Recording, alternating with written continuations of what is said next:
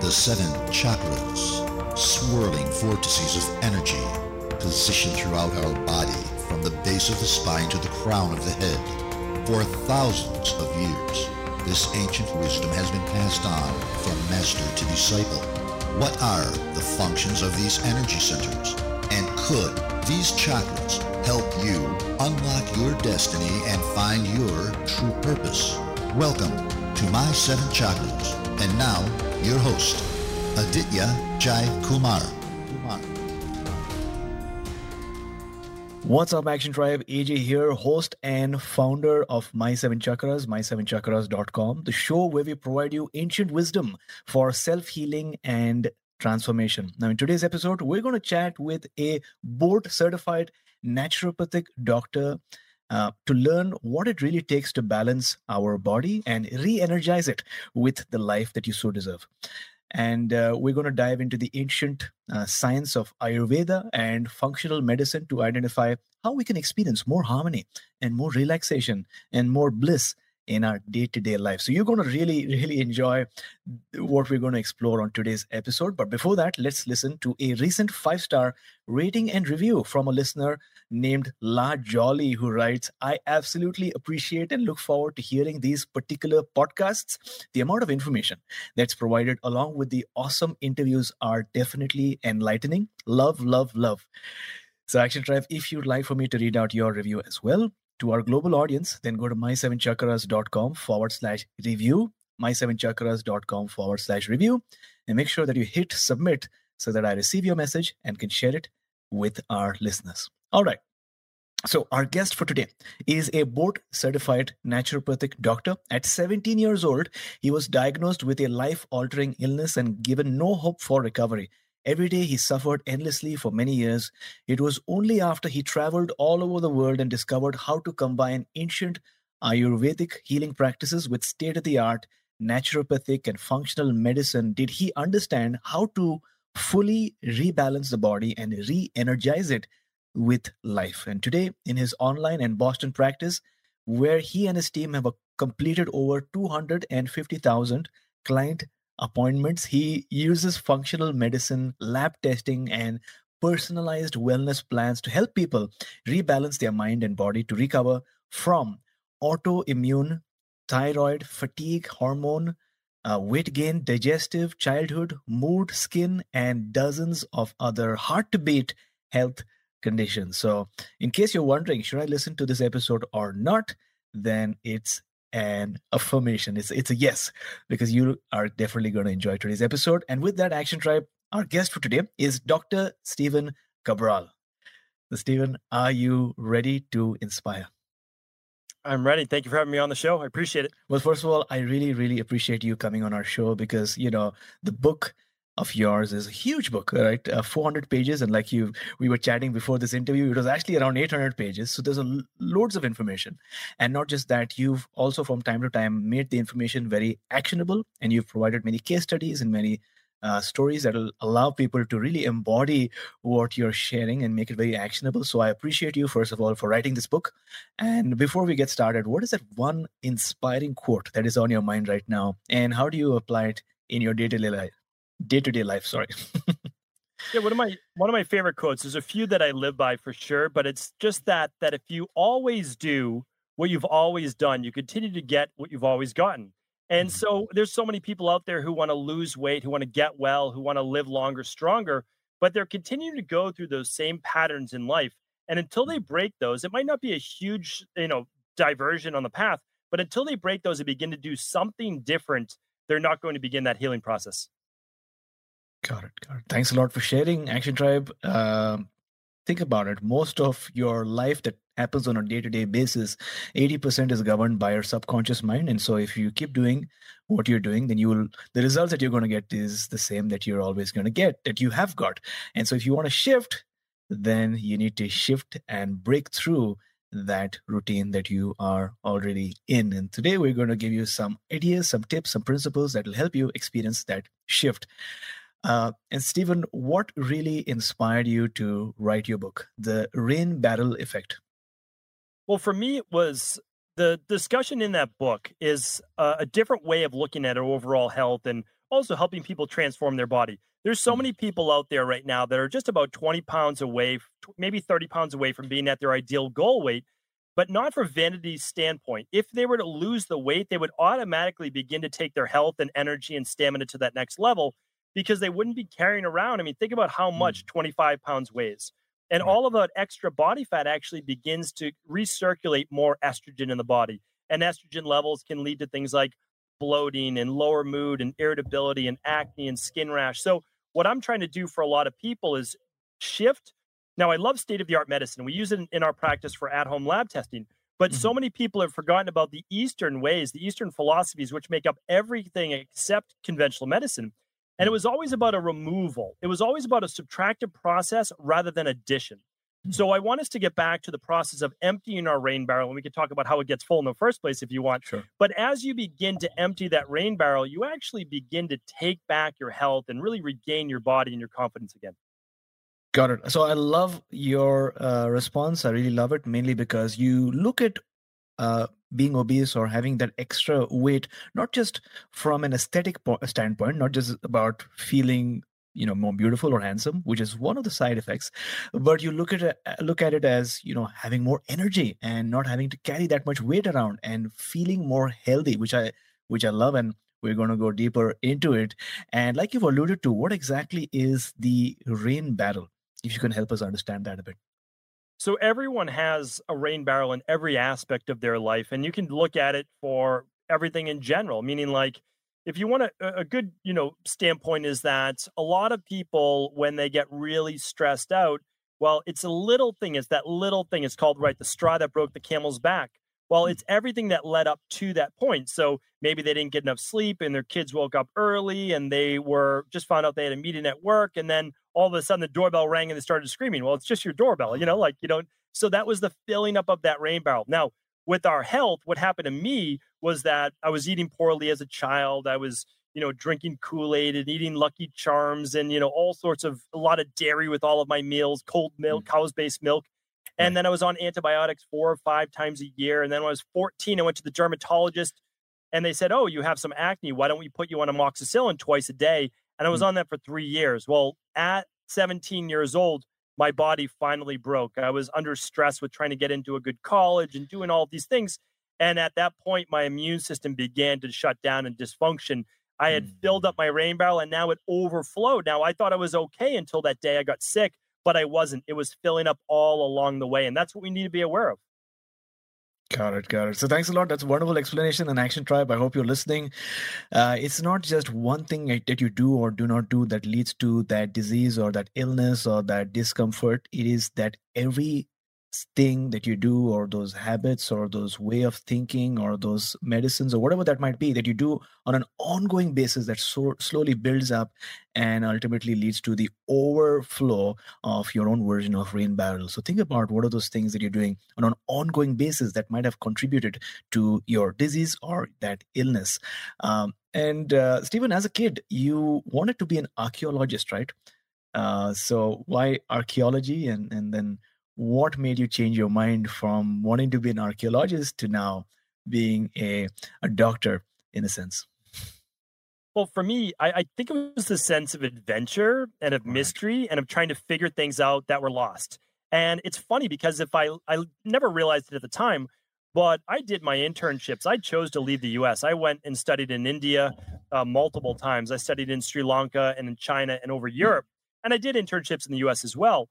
But I think what I was really looking for was what form of medicine am I going to practice that I would help people be able to heal. And what I realized was the one big principle across all of those was detoxification, the emptying of the rain barrel, that every form of medicine has that. So that was what was lost that I think I feel like I discovered and kind of brought a lot of that back. But at the same time, when I did go over there, I realized that there is no one best form of medicine. And you probably realize that as well. It's how do we integrate all forms of medicine to use with the right person at just the right time that has the answer they're looking for. Got it. So thanks a lot for sharing. And that's a wonderful way to sort of go back in time and bring back those wisdom, those principles, and those ways of healing that you can now provide to your patients. And I remember that in your book, you speak very highly about your experience in Sri Lanka, right? So talk to us about what exactly happened in Sri Lanka. What was your experience like, and what did you find out? Well, in Sri Lanka, I was studying Ayurvedic medicine. It's just a Okay. slight variation because it's an island off of India. So it's an island off of the eastern tip of India. And so they share a lot of the same principles as mainland India, but it is different. And there are some different principles there. And I also studied at a world renowned Ayurvedic center where they had top doctors there. It was actually beautifully done. And what I learned was this process called panchakarma, Mm, and it's called it translates to 5 actions, and it's these 5 different methodologies. There are more, but it's mhm, a literally wringing out of your body. If you want to think of it that way, it's wringing out your body of all the toxins. So mm. they're using lymphatic based massage. In the US, we rediscovered this, or in Europe in like the 1950s and 60s, but it's been around for 6,000 years in Ayurveda. Yeah. And then we did, a lot of people don't know, but in Ayurveda, there is also acupuncture. Mm, It's using the marma points. So I looked at that and I looked at all these methodologies, the sweating, the sauna, the sunbathing that we've forgotten about. And I realized that there's a true holistic way that we mhm, need to get back to our roots as humans, as part of nature. And Sri Lanka allowed me to do that. And then when I was in India, it was much harder living. I was at many different clinics in mm, um, some distant places with not a lot of means, and it was mm. great for me to be a part of that as well. But the education was great, but the living was very difficult. Got it. Got it. I've never been to Sri Lanka myself, but I've heard some good things about it. And so maybe in the future, I might go on a Ayurvedic retreat in Sri Lanka for sure. Thanks a lot for sharing. Uh, Absolutely. Now, you've written that, and you've alluded to that also. You've shared your story. When you were 17 years old, you were diagnosed with a life altering illness and were given no hope for recovery. So, take us back to that time. Where were you, and what was life like? What were you feeling like back in that day? Well, I came from the position of, I was essentially oldest in my family, and I was the first Okay. ones to, like go off to college, and I was going to be leaving my friends and my family. I was going to be moving out of state for the university that I was going to, and I think all of that was very overwhelming to me. It was very stressful, and also the fact of like trying to take SATs for the first time and get into a good school, and it really wore in my body more so than I thought. Mm, I was working at 2 jobs at the time, the summer before I got sick, taking martial arts, doing sports, and it really took a toll on me. But I took great pride in everything that I did. I was too much of a perfectionist. Well, mm, what happened was when I got sick, and I got very sick, I got diagnosed later with Addison's disease, which is the inability to produce cortisol or energy, mm. as it's also an anti-inflammatory. So my body had flu-like symptoms all the time. I got diagnosed with type 2 diabetes. I couldn't regulate my blood sugar, rheumatoid arthritis, which is an autoimmune based issue, and something called POTS, which is postural orthostatic tachycardia syndrome, which is it's debilitating. You stand up, you start to feel lightheaded and dizzy, you start to get hot flashes and sweats, your heart rate starts to spike after just walking up one flight of stairs. Mm. All very debilitating, and the life that I had was gone in an instant. So it was a very big shot to my ego, which again, I'm a young kid. I'm from Medford, Massachusetts. I don't know anything. I really don't. Mhm. All I knew was like how to just bowl my way through things, just kind of run forward, and that was gone. I no longer had energy in body and mind. So there was a lot of depression. There was a lot of anxiety, and I had to literally rebuild my body and mind to someone new, who I am today. And I'm very actually when people ask, like, are you still upset about that, about all the antibiotics and everything that you were put on that destroyed your gut and made you get sick? And the Mm. truth is that I'm not, because I would probably not be a good person today had I not had to go through all of that I had to go through. Got it, got it. So we're getting different glimpses of the different things that filled up your rain battle, such as the pressure of being the eldest and having to cope up with your studies. So the pressure around there, competitive exams are never easy to take, as well as the pressure for the extracurricular activities that you were engaged in. All of that led to the filling of your rain battle, and then obviously you were diagnosed and given amoxicillin, right, for many months, even which really hampered your health. So talk to us about at what point did you discover Ayurveda? Like, where did that happen? Like, did someone speak to you? Did you read an article online, or how did that happen? So I got sick in the late 90s. So Okay. there was no real internet. And that was a good thing because had I gone online, I would have found many articles, but Right. no depth. And Okay. so it's what I try to teach to a lot of health coaches and practitioners now. Read books, go deep. You Mm. know, I mean, my book it's a big book, but I try to make it conversational. I try to, I just say mine is one book. Read a Mm. lot of books, get a Mm. lot of different perspectives. You will see that most people who have no agenda, no marketing agenda, what they're doing is they're all speaking their truth. And when you look at these truths, they overlap. And the overlap, you know, it has to be true. Is because people are in clinical practice, they're helping people. These things work. So what I did is I read many books, and there sometimes be a little phrase here and there about Ayurveda, but nothing major. What happened was, though, I was getting well. I was doing a lot of at-home lab testing and looking at food sensitivities and my adrenals, and I had big gut issues. I had candida overgrowth and SIBO, which is small intestinal bacterial overgrowth, and H. pylori. And that was from I took 3,000 capsules of amoxicillin over my life. Wow. So that just destroyed my gut. It led to a lot of intestinal permeability. And I Mhm. was getting better that way, but I wasn't fully healing. And then I read a book by my mentor, and it made sense. And she combined functional medicine with Ayurvedic medicine. And I said, I have to meet this person. I Mhm. need to learn from them because I'm someone that already had my ego shattered. Now I simply wanted to learn from everyone I could. Mhm. And she was the one who pulled it all together for me. She was the one who led me down the path of Ayurveda.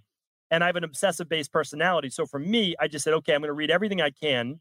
I read the books of Vasant Lad, and who is her mentor. She wrote his textbooks actually. And then Okay. I said, this is amazing. Let me now go to the birthplace of Ayurveda and go and study it.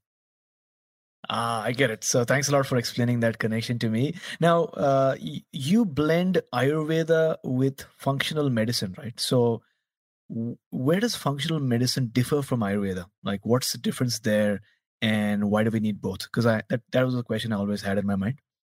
It's a great question. We actually do we do 7 forms of medicine. We call it integrative health practice. Okay. And the reason we do that is that we just simply don't believe there's one best form of medicine. Even Yeah. conventional medicine, it's the best for acute based care. So Mhm. heart attack, accident, stroke, like you have to go to your emergency room and you should get that done. There's nothing Right. better. There's no doubt about it. But for anything chronic based, there's no hope with pharmaceutical drugs. They simply mask those symptoms. And we know that intuitively because if you ever came off them, the disease would come right back. Right. So what we do is we look mainly at functional medicine lab testing. That means if I were to send you an organic acids test, a stool test, a food sensitivity test, I would be able to find out everything that's going on in your gut: candida overgrowth, Mm. SIBO, Clostridia bacteria, you know, everything that's going on, to find out your vitamin levels, your mineral levels. So I'd find out what your toxicities are and Mhm. what your deficiencies are. And then Okay. I could put you on the exact nutrients your body needs and help with that. So that's functional medicine. And it's actually orthomolecular medicine when you talk about vitamins and minerals. Now, Yeah. Ayurveda, though, lets me look at the person and understand them as a person, not just their numbers. And you Mm. need both. I need to know your story. I need to know your constitution. So when I can look at a person, I can say, okay, this person is predominantly kapha pitta or whatever it might be. And I could say, okay, they're going to be more prone to weight gain, more prone to type 2 diabetes, higher cholesterol, where one person is more of the vata might be more prone to osteoporosis and catabolism and breakdown. So now I can understand where they're at currently and where their natural genetics are. Ah, I get it now. That makes total sense. You're looking at the numbers by running these tests, but you're also looking at the person and understanding their unique constitution, Vata, Pitta, Kapha, and then you make that recommendation. So thanks a lot for sharing. And in your book, you talk about the 3 triggers of for disease, right? So could you talk to us about what are these triggers? What should we keep in mind, and how they affect our lives? Yeah, so I'll give you my own personal example because I hope that people learn from my case study as well as many other people's. Is that because you don't want to always have to repeat everyone's mistakes. That was the whole point Yeah. about my podcast, my book is like, hey, just learn from all of these mistakes. So there's 3 main triggers. The first one is, yes, genetics matter, but Mhm. genetics never are the thing that is the reason why you have the dis-ease, I call it, right? Because we don't Okay. believe really in the disease model. Disease is a collection of symptoms. If you have rheumatoid arthritis, it is a collection of symptoms, meaning that there's joint-based destruction caused by CD8 immune cells. But why do you have rheumatoid arthritis? It doesn't tell you why. So you have to look back into, do you have intestinal permeability? Do you have heavy metals? Do you have viral-based overload? And we can look at that. And I also tell people, if you got rheumatoid arthritis when you were 28 or 48 or 68, you didn't have it when you're 8 years old, but you had the same genetics. So what happened? Well, it's the second part. Genetics matter, but they only matter if your environment allows for that expression. Okay. So what happens is we're exposed to heavy metals, aluminum in our water, fluoride in our water, chlorine in our water and our showers, triclosan in our toothpaste, sulfates and binders, and all these different things, pesticides and herbicides and fungicides. Well, eventually, they begin to pollute the body. They cause toxicity. They weaken our detox-based protocols. And that is the environment. Now, there's one more, and that's called the triggering event. Typically, it's something like me. So if you look at me, I have certain types of inflammation markers in my body and poor detox that allows me naturally to trend in this direction. Again, it doesn't have to happen, but I trend in that direction. Then I took amoxicillin for 3 years straight and took it through my childhood. I was stressed or so getting ready for college. And then I was waiting for basically admissions into colleges and all these different things. That was so stressful for me. And then, boom, that was the triggering event. A lot of people, it's the death of a loved one or a breakup in a relationship. And then they already had it boiling up right to the top of the rain barrel. That overflows, and the disease now makes its first appearance. Got it. So I'm sure that our listeners who are listening right now are able to take some note and note that there are 3 triggers. One is the genetics, second is the environment, and third is the trigger event itself. But like you've sort of pointed out, it's not just the genetics. You might have those predispositions, but you need that environment that can be conducive for the creation of that disease. And then ultimately, like in your case, it was that chronic stress that you experienced that was sort of the final kick in before you had that disease or when you had that challenge. Now, you've written about the fact that there are approximately 77,000 man-made chemicals in the environment around us. That's a pretty scary statistic. So how are these chemicals affecting us? If you can give us an overview of that, and what can we do about them? So the biggest thing is that most of these are invisible to the eye. When you walk into your grocery food store and you look at the organic food and you look at the conventional food, it kind of looks the same. I mean, you'd have a difficult time distinguishing between 2 different lemons and even bananas. I mean, how do you distinguish between an organic banana and a conventional? It's very difficult, right? But what happens is, and again, the bananas aren't the best example because they're not heavily sprayed, but apples are, or strawberries are, but they look very similar. So what happens is we have all these invisible chemicals around us like pesticides. Yep. And we know that when we take them in, they actually start to create an immune-based reaction. That immune reaction begins to create inflammation in the body. It begins to wear us down. The other thing it does is it slows down and makes our detoxification process a little bit more sluggish. Because if every day you are exposed to hundreds of chemicals before you even leave the house, it weakens your body. And you don't see it as toxicity. You see it as weight gain or puffiness or swelling, which is inflammation. You see it as cellulite. You see it as lower mood, lower libido, lower energy, lower stamina. Your body begins to get worn down because you're always fighting against all of these toxins. So we don't notice that they're there, but the average woman leaves her house with 126 chemicals on her body or being exposed to that because of the shampoos and conditioners and the water in the shower and the chlorine, the toothpaste. And the average woman uses 12 different bath products or makeups and moisturizers and sunscreens, etc. So when we look at that, we just know that it's adding up, right? It's filling up that rain barrel. And I don't want people to wait till it's too late that they get the disease. And again, you can overcome it. There's no doubt about that. But these are things that we need to be aware of. And you can test for them. You can do a toxicity test, simple at-home urine test to look for those as well. Got it. So like you pointed out, we've got all these toxins around us and within us as well, depending on what we're consuming. And they're not easy to discern. I mean, they might be appearing in the form of various symptoms like maybe increased weight or just general fatigue throughout the day, low energy levels. So how do we get rid of them? Like, what should we do about this? The fact that we have these 120 chemicals, maybe just when we're going to work in the morning, how do we begin the process at least of getting rid of them?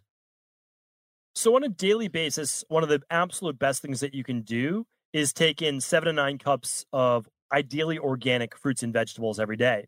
Okay. That goes back to every form of medicine except conventional medicine. It's you want to make the majority of your diet produce.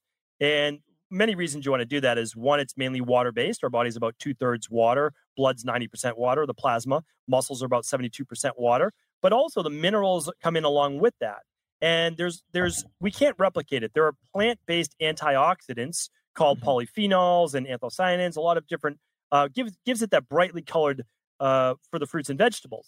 Right. But what we want to think about too is the cruciferous vegetables are called, a lot of those are sulfur based, and they actually help to break down all these fat soluble chemicals that are locked away in our fat cells that can be liberated. Now, we do that on a daily basis. We make a lot of smoothies in our practice. We're huge advocates of that. But every quarter, every 12 weeks, we follow Ayurvedic based practices of doing a functional medicine detox. The change of every season allows you the opportunity to essentially remove before moving into that next season. It helps with allergies, it helps with coughs and colds, boosts the immunity, and that combines very specific nutrients along with strategic fasting and sauna, things like that. Got it. Thanks a lot. Thanks a lot for sharing. Now, let's talk about gut health for a bit, because you've written extensively in your book about the importance of the gut, and you've said that 90% of all autoimmune conditions have their root cause stemming from gut-based dysfunction, which is gut-based is it dysbiosis, which is more bad than good bacteria, compounded with increased gut wall permeability, leaky gut, which causes an exaggerated immune response. So could you break this down for us, firstly, and how do we end up with bad bacteria than good bacteria? Yeah, and so this is something that natural health knew decades and decades and decades ago, but conventional medicine never believed it because there wasn't any scientific evidence. Now, when I quote 90%, that's based on actual scientific evidence. But again, it's always been the truth. It's just now we back it up with science. So science takes a while to catch up to what natural medicine, Ayurvedic medicine, traditional Chinese medicine already knows.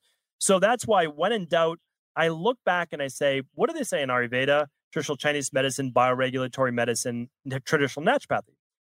Because I want to look at that. What were their answers? And I typically err on the side of them because they had 6,000 years, not 100 years, right? So it's totally different.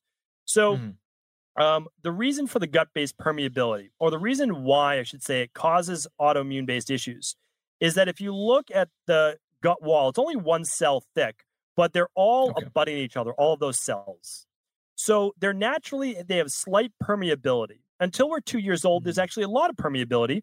So we have to be careful what we feed our children because it moves through their gut wall very easily. And that's because children were meant to be nursed from about 1.5 to 2 years minimum.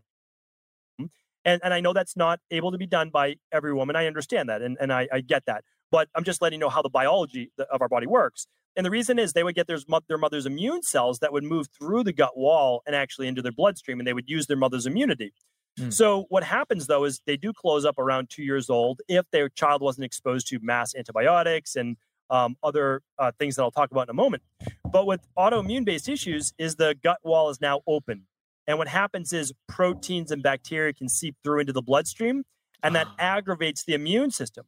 So we believe and we know that the immune system is malfunctioning. However, it's not really malfunctioning. What happens is it's hypersensitive because of what's permeating through that gut wall with bacteria, with fats, with proteins, namely proteins that the body recognizes as foreign bodies, and it attacks it. Now, if those foreign bodies are in the joints or tissue, it's rheumatoid arthritis as our body's breaking down. If it's attached to our thyroid, well, then it's Hashimoto's. And if it's on the nervous system, it's MS. So you can see how everyone has a genetic issue. Like all four of my grandparents have rheumatoid arthritis or had. Both of my parents had rheumatoid arthritis. I got rheumatoid arthritis at 17 because it's in my genetics. But what happened is I had massive gut permeability that allowed then for the immune system to become exaggerated that then led to rheumatoid arthritis. Now, I don't have Addison's disease, rheumatoid arthritis, type 2 diabetes, POTS, fibromyalgia, migraines, insomnia, etc. today, but I had them. So what happens is those genes got silenced. They got quieted because I sealed back up that gut wall. I began to heal my body. So I'll add that the way that our gut becomes permeable is through artificial sweeteners, through pesticides on the food, because all of those begin to break down the good bacteria in our gut. So that's really important. From antibiotics. Those are main things. Stress, alcohol, fried food, all of those things do it as well. Birth control does it. But what we want to look at is these things are unnatural. We're never meant to put them in our body. Fruits and vegetables will never cause those specific issues in the first place. It can get exacerbated once you have it, but not in the first place. Got it. So Action Tribe, keep in mind, be mindful of the type of things that you're consuming, because we're talking about gut permeability over here. And, sweetened foods or pesticides or, the things that are not really good for you, you know it on an intuitive level. But when you consume it, including antibiotics, that can increase your gut permeability, and that will have long-term impact on your overall health. Now, Stephen, you also written about heavy metals, right? And how they have an impact on us. And when you think about a heavy metal, you would never imagine that you're actually consuming it and it's in your body. So could you give us an overview of what these heavy metals are, and maybe how they influence our health and energy? Absolutely. And so heavy metals are, for the most part, naturally occurring in the environment. Okay. But the problem is that we were never meant to get the load that we have right now. So, for example, in most of the water supply out there, there's a lot of aluminum. And aluminum is actually used to bind to other metals in the water and kind of drag it down, so to clean those metals out. But what's left is a lot of aluminum. Now, we know aluminum can cause or lead to inflammation in the brain, which could lead to then Alzheimer's. We know it can affect the immune system. It can affect the nervous system and cause things like MS. Other metals, such as mercury, or if we look at toxins such as arsenic, those can lead to thyroid-based issues, because they're part of what's called a haloid group. And a haloid group also contains iodine. And iodine is uptaken or used by the thyroid to create thyroid hormone. Well, it could uptake fluoride as well, or it could get blocked by mercury. So what happens is we get exposed to these through our water. We also get exposed to them through our food. And oftentimes pharmaceutical-based drugs like statins and antidepressants, et cetera, that we're taking them in. And it's leading to then all sorts of immune-based issues, because, again, your immune system goes after things that shouldn't be in your body, and metals should not be in your bloodstream. Got it. So I guess one of the solutions then would be to ensure that we are getting clean, suitable drinking water, right? That's one of the biggest things. And also using a shower filter or bath filter for yourself and for your children. Okay. And what type of filters are we talking about here? I mean, I think the most common one that I see quite a lot is the Brita water filter. Is that suitable, or do you need something more advanced than that? So I never like to disparage any company, and I like to say Brita was one of the first out there. So they were putting good into the world. However, there are studies showing that they can actually add more aluminum back to the water, other substrates, because the filter allows for that. So what I like are, my favorite is a Berkey water filter.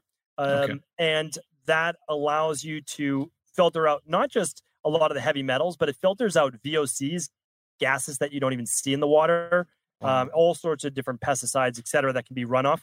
So you can get them in all different sizes. They sit right on your counter, super easy. You could go more expensive if you wanted to with reverse osmosis, but at that point you have to understand that you're taking a lot of the minerals out. So you want to squeeze back in some lime and some Himalayan sea salt or rock salt, which is an Ayurvedic thing, and then stir it up. That will give you back more of those minerals. You can use trace minerals. So there's many different suitable things. I mean, the best thing you could possibly drink is spring water, but I know not everyone has access to spring water. Got it. Yeah, of course. Not everyone for sure has access to spring water. And you've shared some amazing tips with us, that of adding lime to our water, right? As well as some Himalayan salt, because that'll ensure that you have the right minerals in your water, and that's really healthy as well. And that's something to think about. So, Stephen, in your book, you've written about numerous concepts, as you've shared with us so far in this interview. And your book, of course, is over 400 pages long, so a lot to learn and a lot to apply as well. And so using the Pareto principle, which suggests that 80% of the results are determined by 20% of the factors, what is that 20% that we should, without a doubt, be keeping in mind when it comes to more balance and more energy in our life? It's a great question. It's something I had to ask myself about 5 years ago. And that's because at that point, we were doing 20,000 appointments a year. I didn't want to open up another wellness center. It's not that I didn't want to try to serve more people, but it just gets to be a human resources game rather than helping more people. So what I wanted to do was take a lot of this practice online. And we've been using something in my practice called a functional medicine detox. And what I did was reformulate it to use a lot of the Ayurvedic-based herbs like triphala and curcumin and ginger and a lot of these great things that we can use, and we know that are very, very beneficial for the gut. We combine those with functional medicine with glutathione, reduced glutathione, and taurine and N-acetylcysteine, and the nutrients that our body needs. And so we said we want people to do a 21-day functional medicine detox, not because it's the end-all be-all, but you're going to learn how to do an elimination diet, an anti-inflammatory diet, low glycemic diet. You're going to learn about meal timing. You're going to learn about having a light breakfast, not this heavy breakfast of sausage and eggs and all that. Yeah. And it's going to teach you more along the way that you could learn in 21 days that you could get doing all sorts of different things. And it's only 3 different products kind of put into one. But the main thing is it teaches you about whole food and food combining. So that's what I did. I said, we have so much that we want to offer people, but it's overwhelming. So where do you start? So that's where we started, and that's the detox that we do with our community every 12 weeks, and anybody can do it at any time, though. Got it. So it's called the 21-day cleanse. Is that what it's called? If they just look up Dr. Cabral Detox, people will find it. It's at equilibriumnutrition.com. And a lot of functional medicine doctors are using it right now. I mean, people are using it because they're realizing that this is one of the fastest ways to get people to lose weight a healthy way.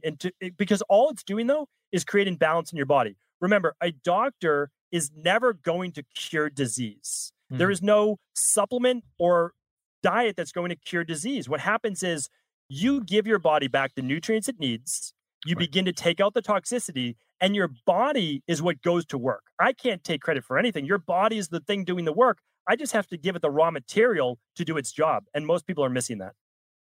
Got it. So that's a beautiful point to make. And this also is something that a couple of healers in the spiritual community say, which is no matter if somebody is working with you on a diet or whether they're working with you on Reiki or healing or even Qigong, they're trying to facilitate the process, but ultimately your own body is the healer. And when you give it the right conditions and environment, then it will go to healing. So thanks a lot for sharing. And these days there's a lot of talk about longevity, right? And living beyond maybe the age of 120 or even more than that. What, according to you, is longevity? What is the key to longevity and looking and feeling younger, even at an older age? Yeah, my favorite thing, I studied Deepak Chopra quite a bit about 20 years ago. And I used to listen to his 18 CD set over and over on Ayurveda and just the principles of life. It's very beautiful. I don't know that it's still available anymore, but if anybody can find it used, it's worth it. But he said one quote that stuck with me forever.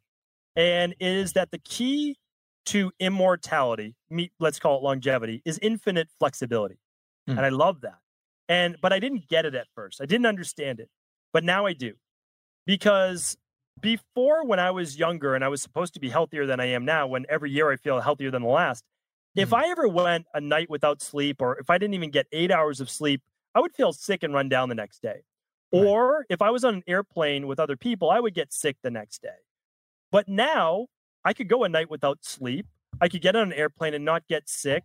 I can do a lot of things because my body, as we're going back to before, has a different terrain. The soil is different. And it allows me to be more flexible. I don't have to be as rigid. My mind is also not as rigid as well. I don't have to worry about getting sick, so I don't get sick. And I don't have to worry about ever failing at something because it's a lesson in life. So if you want to live a long, healthy life, you need to reduce stress. You need to reduce what's called sympathetic nervous system dominance. It's the only way to do it. That's the main way to do it. And too many people at night are working right to bedtime, and they've got all sorts of EMFs and light at night and all these things keeping them from turning on that parasympathetic nervous system and turning down their cortisol in fight or flight. So, if I'm a lot of my research and my work in about, let's say, 5 or 10 years from now, after I feel like I've maxed, like, how do I create a protocol for everyone to heal, is all going to be based on longevity. Because I'm going to be combining, again, the best of biotech with, again, the best of Ayurveda. It's yearly panchakama. It is absolutely intermittent fasting. Intermittent fasting is one of the closest things that we have to the fountain of youth. And it's staying within the diurnal rhythm. People who do not sleep between the hours of about 9:30 at night or so till about 5:36 in the morning, and they do the overnight shift of work, live about 7 years less because their body's producing cortisol and not melatonin. It's backwards. It's upside down. So there are principles to live by with nature. The further you get away from nature, the less your life will be. And I've studied the yogis, and I've studied the, all sorts of the Vedas, and there are things that they know that we need to pass on now, but also like bring it up to date. People in the US, they can't grasp what we talk about, in Ayurvedic medicine. So I want to bring it more to like the Western-based culture. Got it. And in fact, these days, Stephen, I have embarked on a morning routine, which is trying to wake up either at 5 a.m. or slightly close to 5 a.m. So according to you, what is the ideal time that I should be sleeping at? Because, I'm sort of successfully been waking up at around 5:10 without any tiredness or fatigue. But from a, health standpoint, what would you recommend? Is there any? Well, there is actual science behind this as well. You get the lowest drop in cortisol, which is your sympathetic nervous system. That's kind of like your go hormone. You get the lowest point of the day at 9:30 p.m. It actually starts to rise slightly after 10 p.m., which is why sometimes people feel like they get a second wind. But you don't want that second wind. A lot of people believe they're night owls, but they are not. That's a misinterpretation by lab testing that shows people with higher cortisol at night. That doesn't mean it's a good thing. It simply means they do have higher cortisol at night. If you took someone and you were to put them in a tent in nature, after about a week of waking up with the sun every morning at 5:30 a.m. or 6:30 a.m., whatever time of season it is, they would be so exhausted, they would be falling asleep by 8:30, 9:30 at night. So we know that humans are meant to be in the rhythm of the natural world, but we have light, which keeps us awake longer. So we know that the greatest response in cortisol is in the morning with the sunrise, somewhere between 5:30 and 7, depending on the time of the year and where you live. So what you want to do is wake up close to when the sun is rising, and you want to go to bed about 8 hours before that. Now, some people, the Kapha body type needs a little less sleep. The Vata body type needs about an hour more sleep. But also, the more active you are, the more sleep you are. More sleep you need. So if you're very active mentally, that counts as well. So what I want people to know is just, when in doubt, shoot for that 8 hours of sleep per night and back from when you have to wake up. And again, the more hours before midnight, the healthier you're going to be. Got it. So Action Tribe, there you go. If you have been on this quest now to wake up a bit earlier, remember that you need adequate sleep. And that's something I need to work on as well, because I tend to sleep at around 10:30, 11-ish. And although it's not creating any problems for me, I'll be more mindful to sleep a bit more earlier so that I can get enough rest before I wake up in the morning. Now, Stephen, you also spoke about intermittent fasting, meal fasting. And that's something that is big these days. Like I do intermittent fasting, and it has worked for me. But for those of our listeners who are curious, what exactly is intermittent fasting? And what have you seen? What have you noticed in terms of your clients and the results that they're seeing? Yeah, and intermittent fasting is looked at a lot of different ways, but it's simply a period of time when you stop eating. And the most natural period of time to stop eating would be directly after dinner. And in Ayurveda and other forms of medicine, you would always stop eating around 5, 6 o'clock at night. So that would be a normal time, and that's about 3 hours before bed.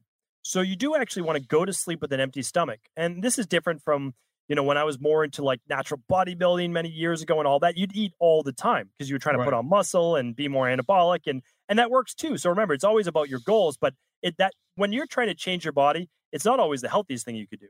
When I was eating 250 to 300 grams of protein per day, that certainly wasn't a healthy thing for my body, but it did allow me to create more muscle. So now what I look at is strictly health. And so what we want to do is we want to stop eating somewhere around 5 to 7 o'clock at night. And we simply don't want to eat for the next 12 hours. And it's not that hard, because if you're in bed for 8 hours, and if you stop eating 3 hours before that, you're already at 11 hours. You'll just go one more hour after waking up. Now, there's a contraindication for this for everyone, right? So when someone has hypoadrenalism or low adrenal output or hypoglycemia, they might need a little snack before bed. They also might need to eat after waking. But the truth is that's not a healthy body yet. And once they get healthy, they'll be able to wake up and maybe have some water with lemon in it, or they'll be able to have some ginger tea or whatever it is that they like to start their day, and then they can eat an hour or so later. Now, some people are taking intermittent fasting a couple more hours after waking, or they're taking it all the way until lunch. So this is where we get into a debate. Okay. Because the people who say do 16 hours of fasting, 8 hours of eating, they don't take into account all the people that doesn't work for. So Correct. in a clinical practice, I lab test people. I do something called a thyroid adrenal hormone that people can do right at home. And what I see is a lot of women, not as much men, but a lot of women end up becoming hypothyroid. Their metabolism begins to drop.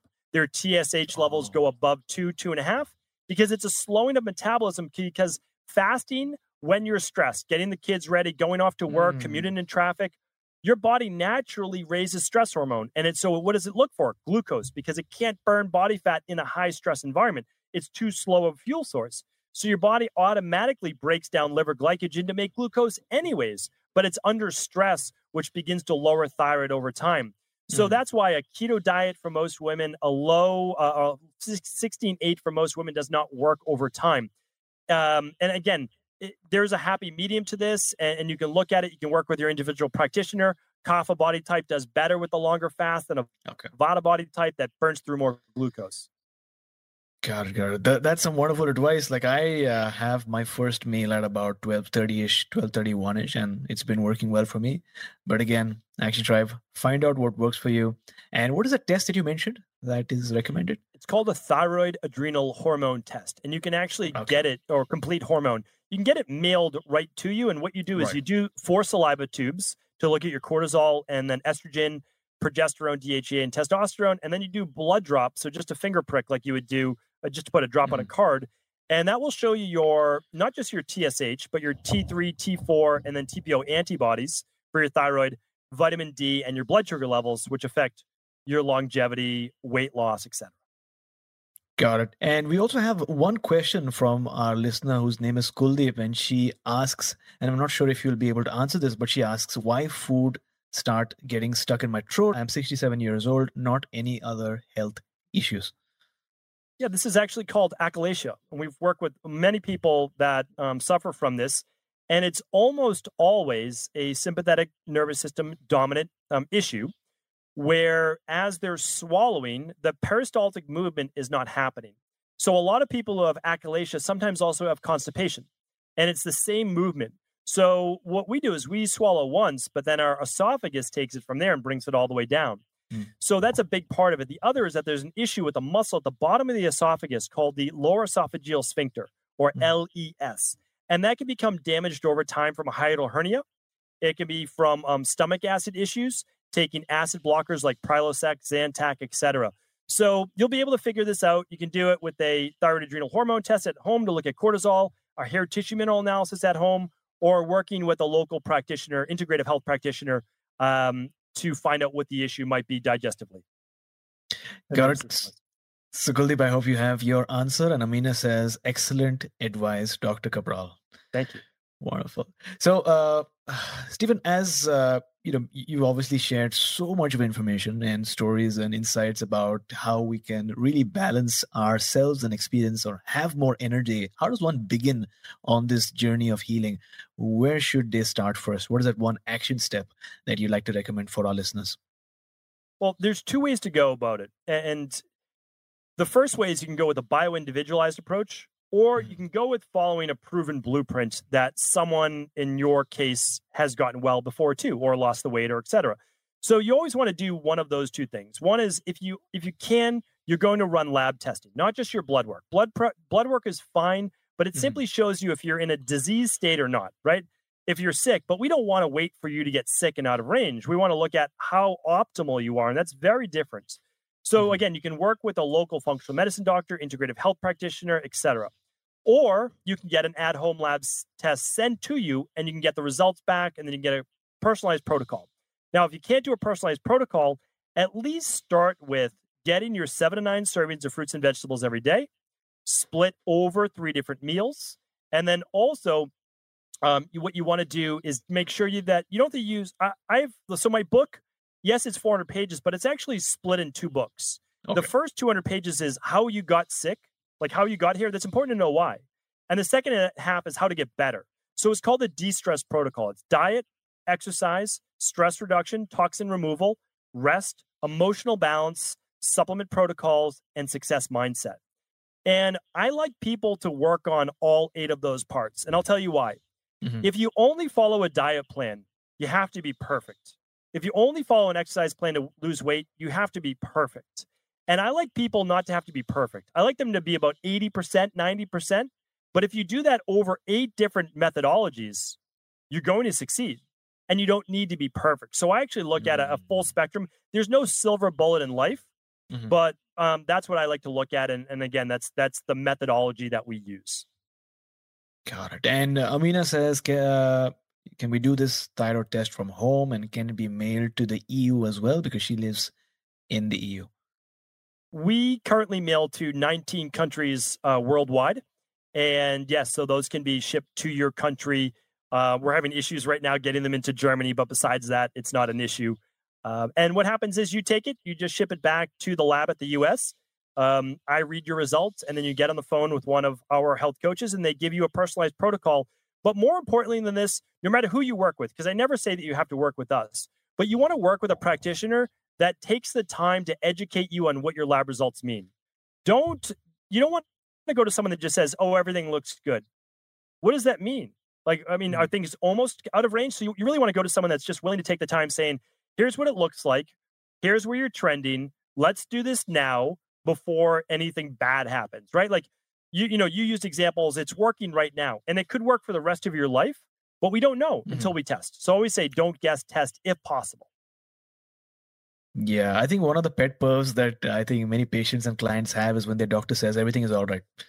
And even though everything might be all right, like you pointed out too, patients appreciate when the doctor or the practitioner is specific in terms of what exactly is happening, what could happen, and how you can avoid it in the future. So thanks a lot for pointing that out. Action Tribe, if you want to access the show notes for today's episode, and I'm sure you would want to, go to my7chakras.com/352, my7chakras.com/352.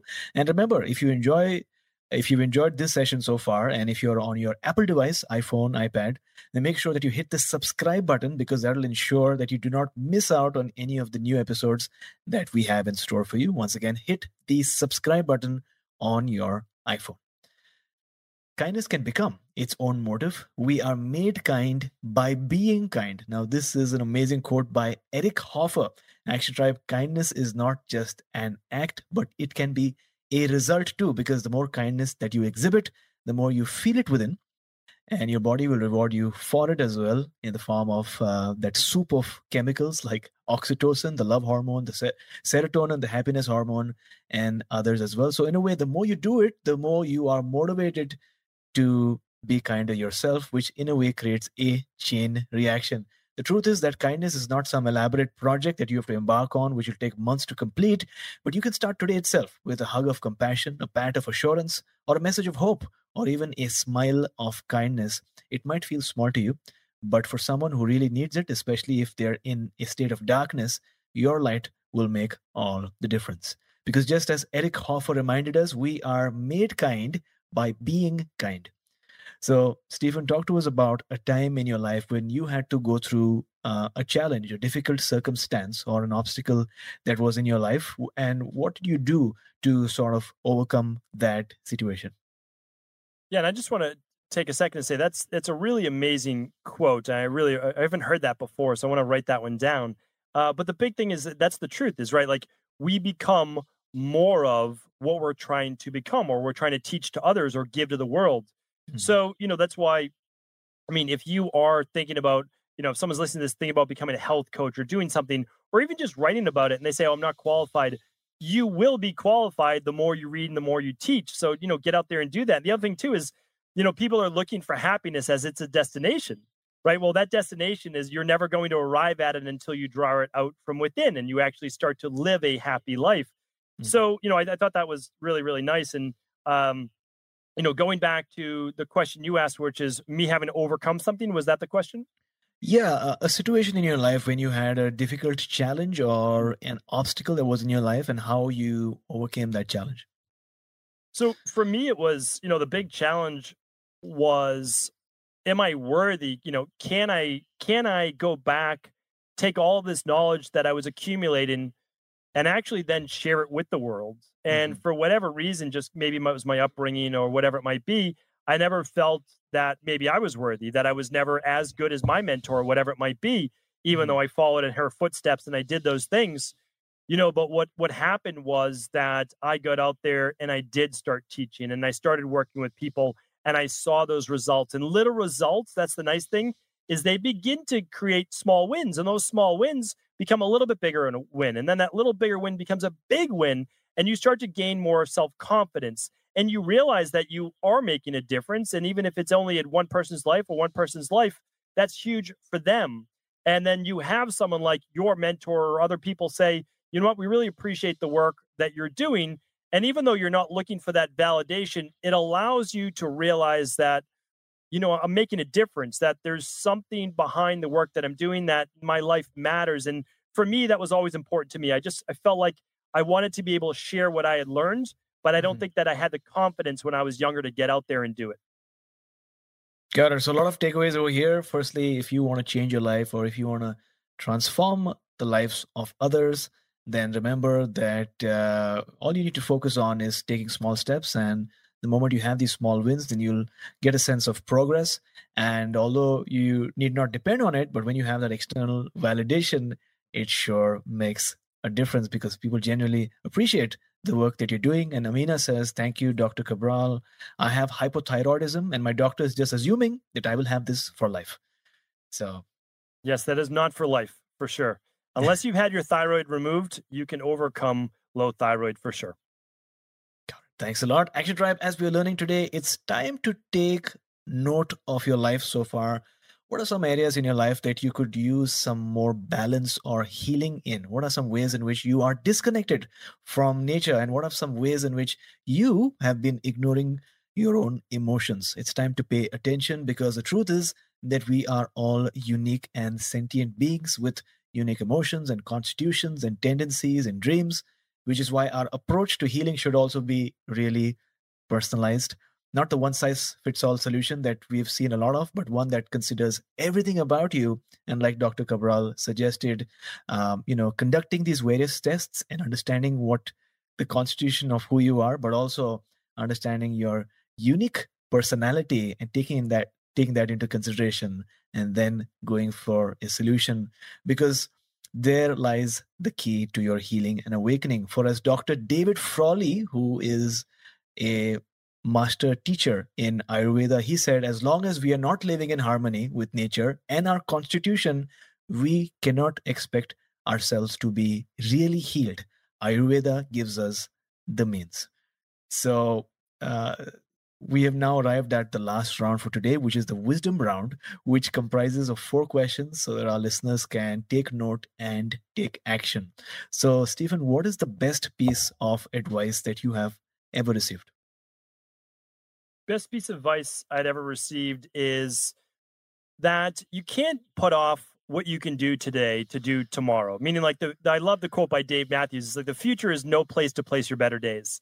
We always Mhm. believe that we'll do it when we retire or when the kids leave the house or whatever may happen, but none of that is a given.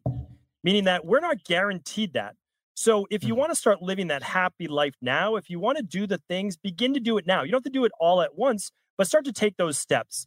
It's the number one piece of advice I try to live by, and it makes me feel like every day is worth it. Even if I haven't accomplished the goal, I feel Mhm. like I'm doing that work I'm supposed to be doing right now. Got it. And if you could spend 1 hour with someone who is currently living or dead, who would it be? Well, I don't think that I ever soaked up as much of the wisdom as I would have liked from my grandmother. And Mhm. I would love to have another, some more time with her. She was an amazing human being. She made me feel like I was like, again, when we go back to childhood and we can all look at different things, but she was the one who built up a little bit of confidence in me. And I also think that she had a lot more wisdom that she never shared with us because she didn't feel it was appropriate or that we weren't interested. I would love to hear that wisdom now of 90 years of life. Wonderful. And that's what I've noticed too. I mean, as my grandfather was getting older, especially the last 5 years of his life, there he had this tendency or this yearning to pass down some wisdom. I think when people become much older, they sort of know that they're you know going to die at a certain point or they're close to death, and so they have this. tendency or this yearning to pass down some wisdom or some information, especially to their grandchildren, right? Yes. Got it. Thanks a lot. And what do you do in the morning? What is that one thing you do in the morning or maybe in the evening before you sleep that has improved the quality of your life? And I believe those are the two most important times of the day. You should have two anchors, the AM and the PM, and it actually starts in the PM. You write down your next day. You script your next day. A lot of people aren't living the life that they want to live or achieving the results they want to achieve, whether it's in career, body transformation, health, spirituality, relationships. And it's because the day gets away from them. But if you script that day and you carve out a little bit of time in the morning when you wake up, I mean, again, you wake up at 5 o'clock in the morning or so, nobody's up at that time. Nobody, if they're emailing you, you don't need to check it. It's not a work day yet. You get that time for yourself. So script it the night before, get to bed early, wake up with peace, start your day slow, enjoy your morning. And then what I do is I fuel my body every morning with a smoothie to get in all those antioxidants and easy to digest breakfast every morning. And for me and a lot of other people, it's been a game changer. Got it. So that's some great advice. I mean, I have been doing the 5 a.m. wake ups for the last 1 month or so, and my life has never been the same. It was actually at a time where I was waking up at about 6:40-ish, and I was like, I should wake up half an hour before. And then I did some more reading. I said, why half an hour when I can just wake up at 5 o'clock? And the moment I took that decision, is like I kept doing it again and again. So thanks a lot for reminding us of this. And if you could recommend one book for our listeners, what would it be? Well, when I get asked this question, I always recommend a book based on mindset and self-improvement. Okay. I think we started the show by you actually talking about the subconscious mind. And if you want lasting change in your life, you need to change the programs that are deep inside of you before the age of 7 years old that have been wired inside of all of us.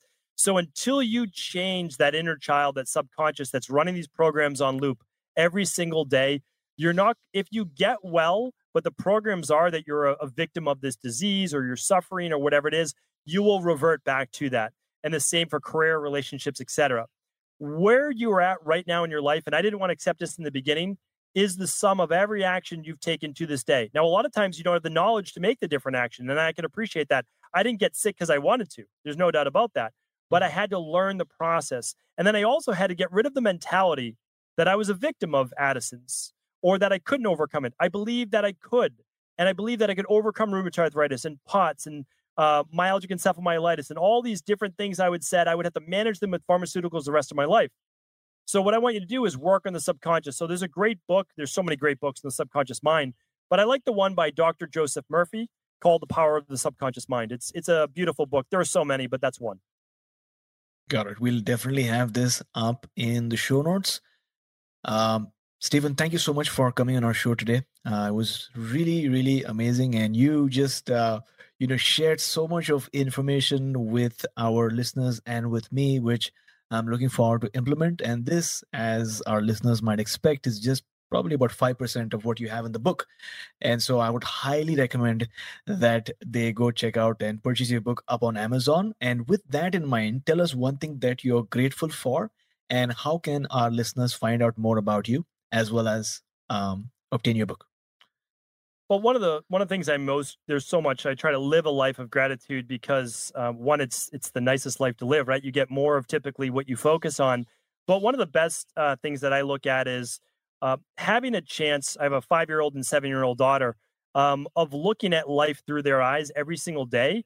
And I just try to be a better person for them, which then makes me a better person. And it's like this really nice loop. And I try to teach them more than give them.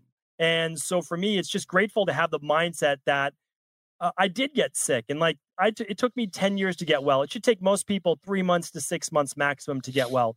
But I'm grateful that I got sick. I'm grateful that everything I went through that allowed me to become not just healthy, but a better person.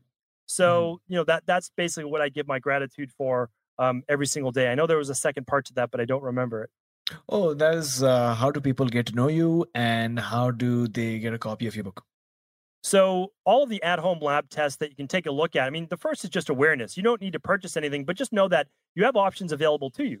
And all of those labs are at equilibriumnutrition.com. That's where the detox is as well.